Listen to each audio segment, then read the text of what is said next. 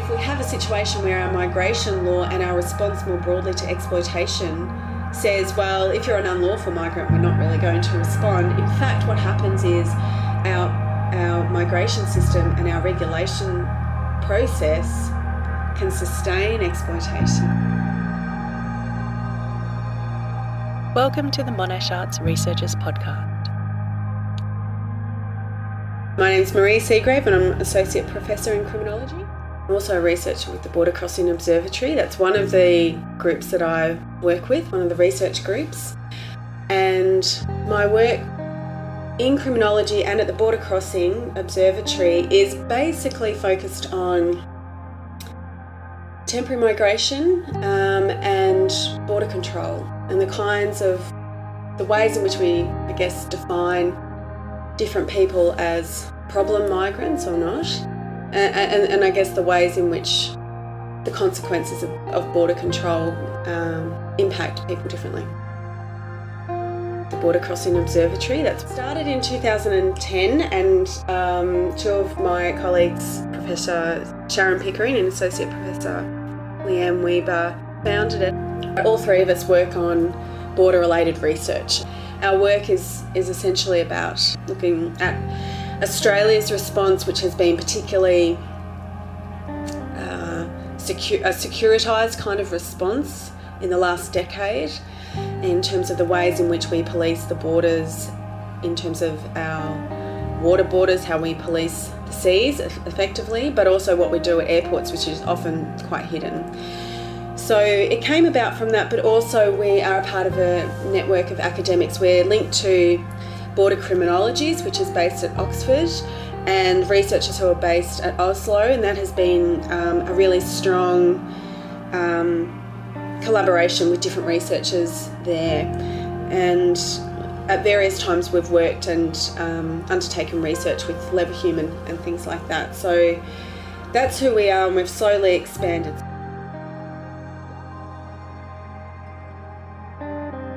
The Border Deaths database was started by Leanne and Sharon, and that was at a time in Australia where there are a lot of people dying at sea, trying to get to Australia. So refugees trying to get here to claim asylum, essentially. But there was no actual accounting for how often that was happening and the number of people this was happening to. There's no Australian body that takes responsibility for counting such things. So there are a number of different organisations around the world that do something similar in that they try to count people who are trying to cross borders and who die in that process. And so this was the first time that someone had said that we should do that in Australia. So Leanne and Sharon started that and they wrote a book about it. But the database continues. There's been shifts, of course, in terms of Australian policy. So two big shifts. One has been the turn-back policy. So what that means is people could still be dying because they're trying to leave, for example, Indonesia, but they're not getting as far. The other consequence is that, or the other thing that has occurred is that so much information in this space is no longer made public at all. So, when the Abbott government came into power, in that first period of power, nothing was reported. So even if there were media reports, for example, about a boat capsizing, there would be no confirming or denying of that information. They just would refuse to even engage with that information. So partly it was about capturing a quantitative number. How often is this happening? Where is it happening and how? Most of the deaths that are included in the database are deaths at sea, but not all of them are deaths at sea. So we include deaths in immigration detention centres, and also deaths on return to country of origin after deportation. So it has a broad definition, I guess, in terms of how we define that.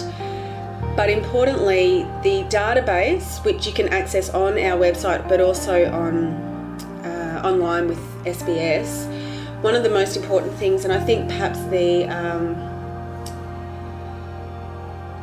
a central element of the border deaths database is it isn't just numbers. So there is a lot of, as much information as can be provided around who these people were, and I think that's really critical. It's really important as researchers and as a community to know the numbers, but it's also really critical to recognise the people and the dignity of people in dying in that context.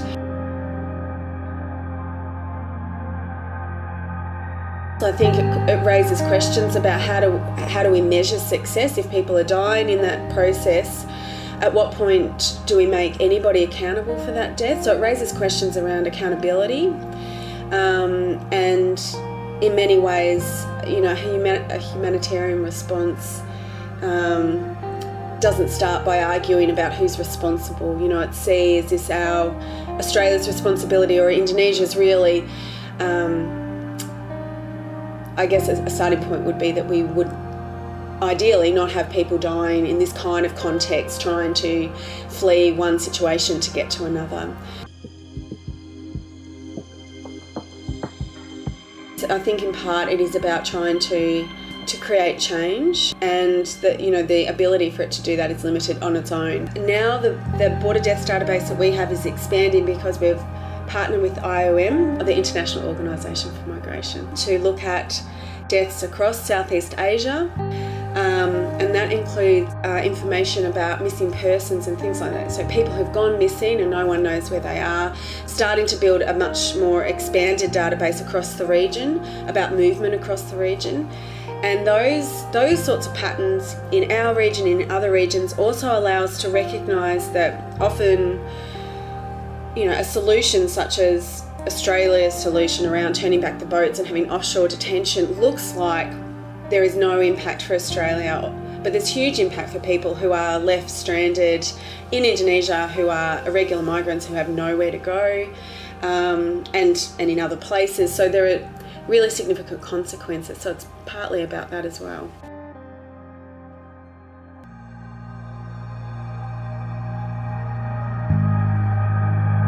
We've just updated a book we wrote nearly 10 years ago, looking at the response in Thailand, Serbia and Australia. We've just got a new book coming out about that, myself, Sanja Milivojevic and Sharon, which really looks at the response to trafficking in all three nations. And one of the things that it says, one of the things that we've found is the consistency of, across all of those nations, the role of the border as having a huge influence on the extent to which victimisation is recognised, and the limitations that we put on how we respond to victimisation. In many ways, there's often a suspicion that someone who is unlawful in the country, who's been or working unlawfully, there's always this underlying suspicion that maybe they're claiming this in order to get away with, the offence that they've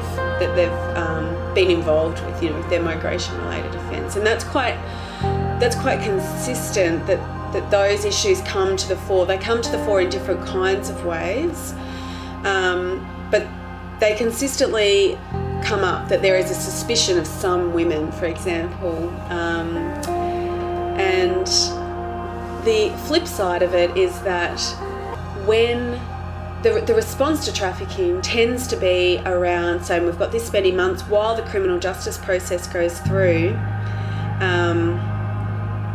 we'll support you, but at the end of that we'll give you no guarantee of any ongoing support, and most of you have to go home.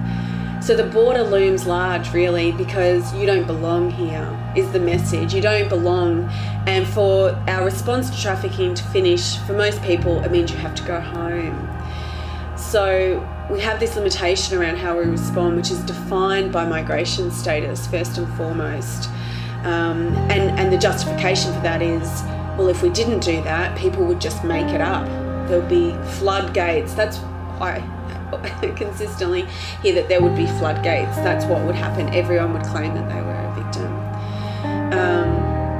And that's a problem. I think the other side of it is the consistent thing with responding to trafficking and even modern slavery is that we respond in a way that's focused on criminal justice. We focus on a prosecution. We focus on the victim, and what's really consistent is that we rarely recognise victims as labourers. We don't say, this person came to work and they were cheated out of that work, they were forced to work in conditions that were terrible, they ought to be remunerated because they were never paid properly, and they ought to be compensated. That's not the first response. We don't recognise them as workers. We say, let us offer you a welfare kind of support. Some of you might be able to work, some of you might not be able to work while you're in our victim support system. You can see a psychologist, and we'll see if we can prosecute a case. So prosecuting a case is a state-driven priority. Not that many victims see justice through the criminal justice system as their number one priority, because they still haven't been paid. They've still endured this particular experience, and most of them are on the move and want to work and make money, and a lot of them are in debt. So none of that is driven by a recognition of the person and their situation. It's really driven by our assumption that to end trafficking, we need to identify criminals and prosecute them. But if we have a situation where our migration law and our response more broadly to exploitation says, well, if you're an unlawful migrant, we're not really going to respond. In fact, what happens is our migration system and our regulation process can sustain exploitation. It allows it to keep occurring. But if you focus on criminal justice, you never look at that. So you can see the ways in which, in fact, the way that we've framed border control and the regulation of migration can sustain these situations, that some people can't travel easily, some people can't come to Australia and work very easily, but they want to, and they do. They still do. So if we don't want to talk about that, that's fine, but we're never going to address the exploitation that's occurring just by criminalising it. And clearly in Australia we don't have much success with criminalising and prosecuting. So that's quite critical.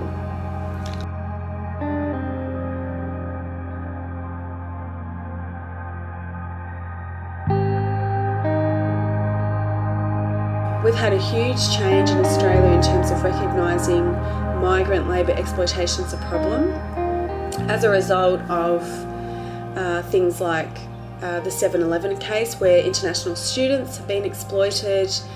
We've also identified things like 457 visas and exploitation related to that, to skilled workers.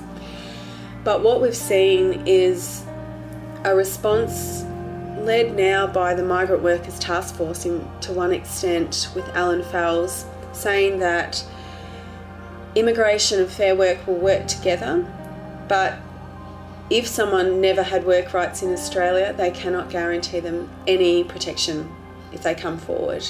So there's absolutely no reason to come forward. So I think the challenge in this space is that the commitment to addressing exploitation isn't complete, and the consequence of that is that people who are already in a situation where they can be exploited will continue to be exploited because they want to work.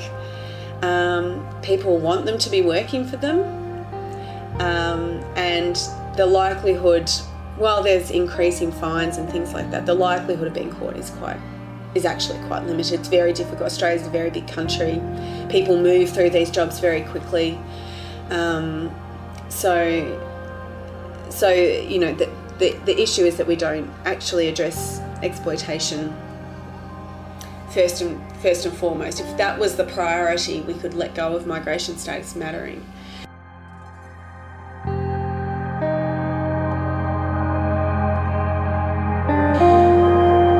In terms of trafficking, we see the same thing. So at the lower end of exploitation, where people aren't being paid properly, where there are other kinds of workplace breaches, that's essentially the sticking point. But if you think of it as a continuum, the more extreme version of that is when you can demonstrate debt bondage or other kinds of exploitation that have occurred.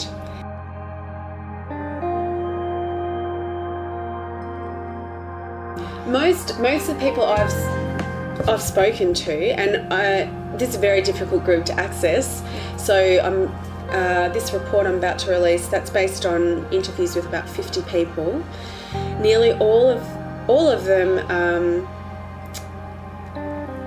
are really just coming because they've been told they either know friends or family who are in Australia making money or have come back. So in Australia, there's the opportunity to make money more quickly. The Australian dollar is worth much more than their own money, so they can work equally as hard and make more money. So, and or there are people, depending on where my participants have come from, I would say in some nations there are actually active recruiters and agents who organise for them to come to Australia, who advertise that you can go to Australia and get work. They put them on a tourist visa. People don't really seem to be across necessarily their visa, and they come with the intention of working. So there's some quite different experiences in that sense. But most of the people I speak to are in situations where they have families and they see this as an opportunity to make money, and don't come with the intention of staying forever. Their families are at home, they're sending as much money as they can home. Most of the people I've spoken to don't have a firm sense of when they'll go home though, and it's interesting because you might make assumptions about who these people are, but I've spoken to people who are in their 20s, but also women in their 50s and 60s who've retired. Really, they've finished working at home and they've come now because it's an opportunity.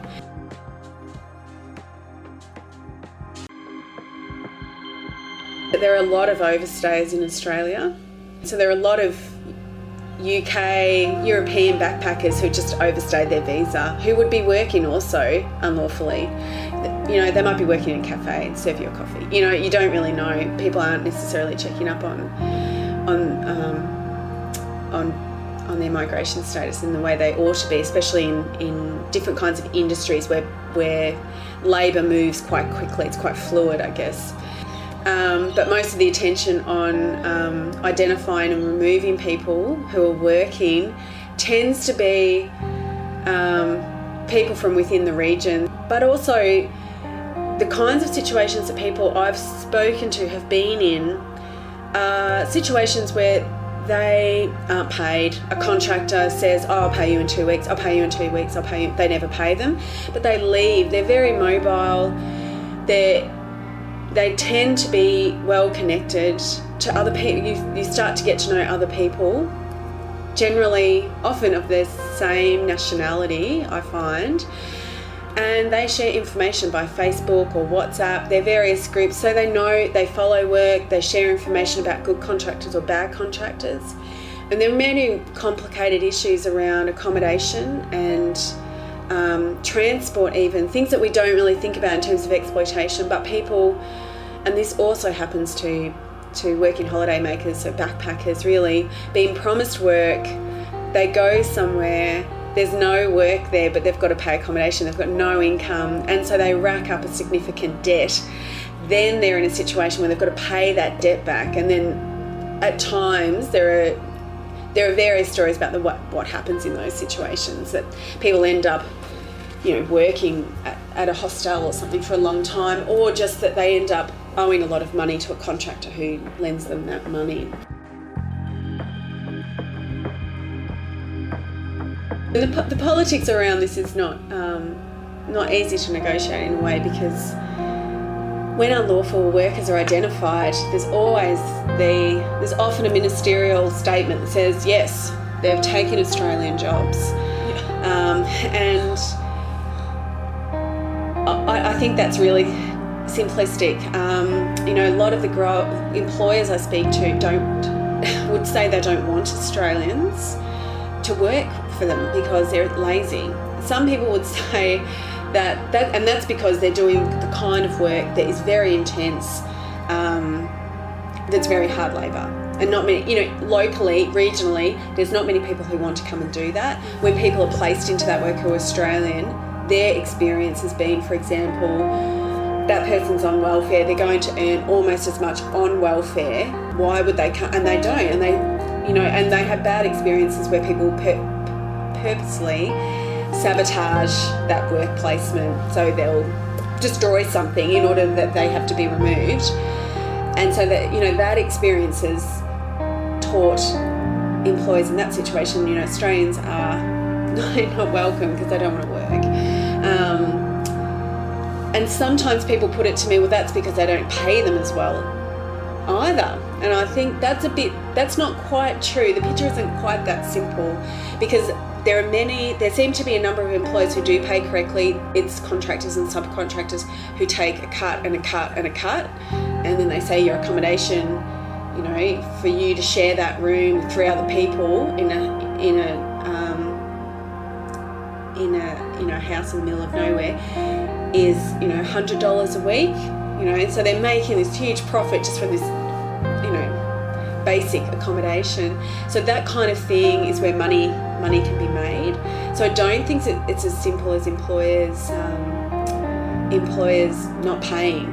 Some employers don't pay well, but that's not always true. But they're not necessarily in a position where they can easily follow up or have the time, even though it is requisite that they're supposed to know how someone's been paid. But they pay super and everything on top of what they've paid, so they would think they're paying the right way. But it's what's happening down the line.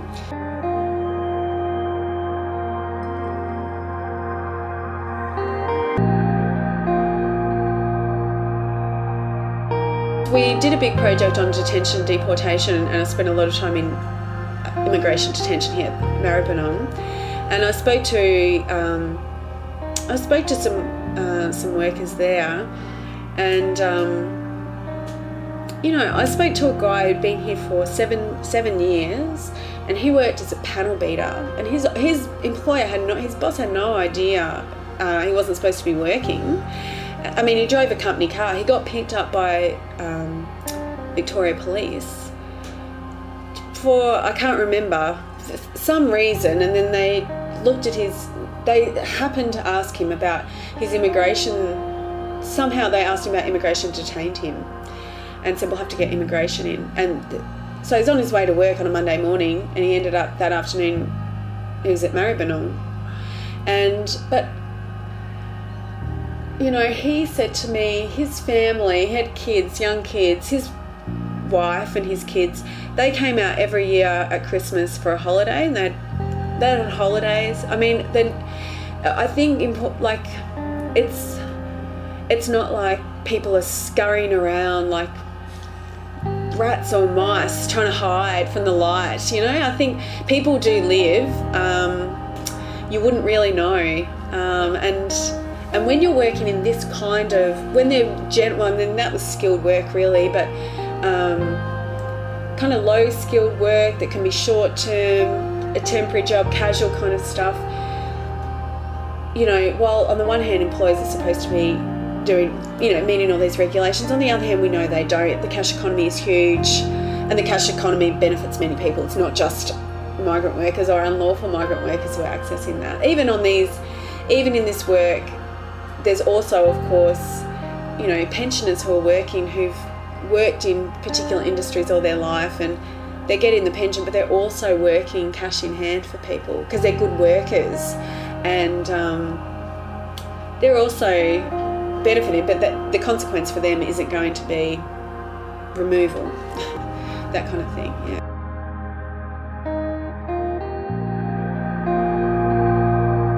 I also do work on at the moment on temporary migration and family violence, and one of the things I'm struck by is that even in that space the response in a way is the same, which is that women who don't have permanent residency in Australia, if they're on a pathway to permanent residency, which means they're on a partner visa that will allow them to access permanent residency after 2 years basically,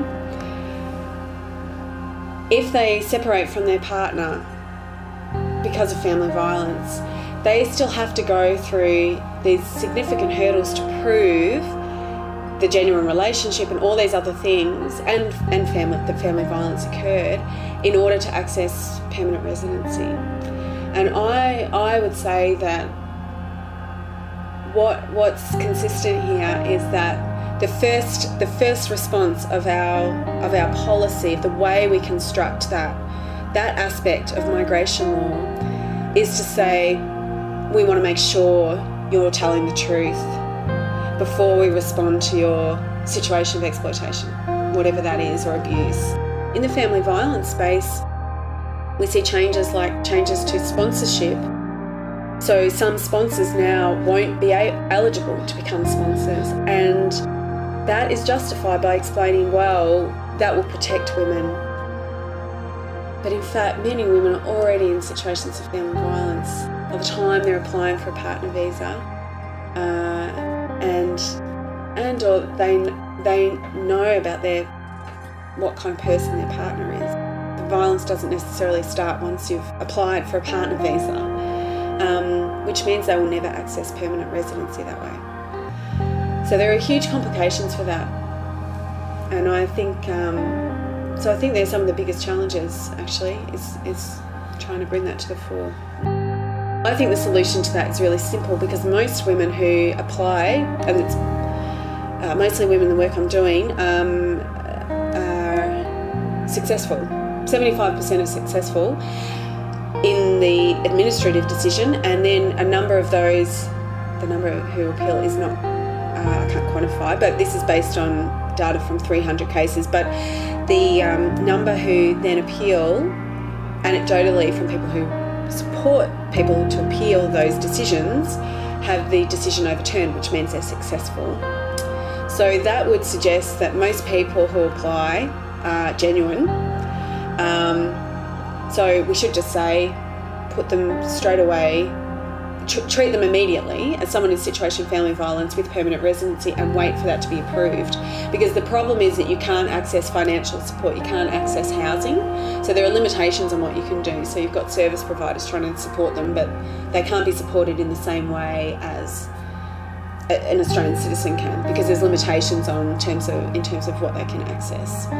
So it wouldn't cost a lot, it would be hugely symbolic, but also have consequence for a number of women, hundreds of women in Australia, to say, in the first instance, yes, we'll keep processing this. It may be that it isn't approved, but you're allowed to essentially access everything now, once you've made that submission. So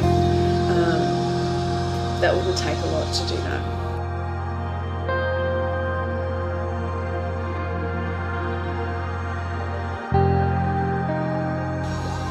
I think at the moment, ideally, it would just be fantastic to have some recognition of a shift in the way we recognise people who are unlawful, and that's one of the biggest challenges I face, is trying to convince people making decisions in this area that matters.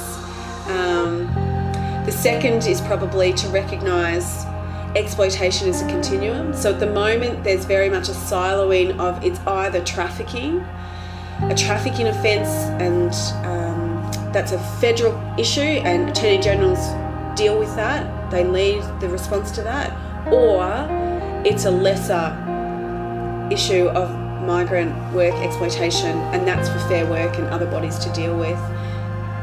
There is a continuum of exploitation, it's never that clear cut, and to think that they're not related is a problem. So we need to recognise the breadth of exploitation that occurs. It would be fantastic to get to a point where Fair Work and the Department of Immigration have a firewall, so Fair Work never have to tell immigration about anyone's immigration status. That would be an amazing outcome. That would be one clear step, which is something that happens in the US. It's absolutely possible to do that. That would be a signal that exploitation was being addressed first and foremost.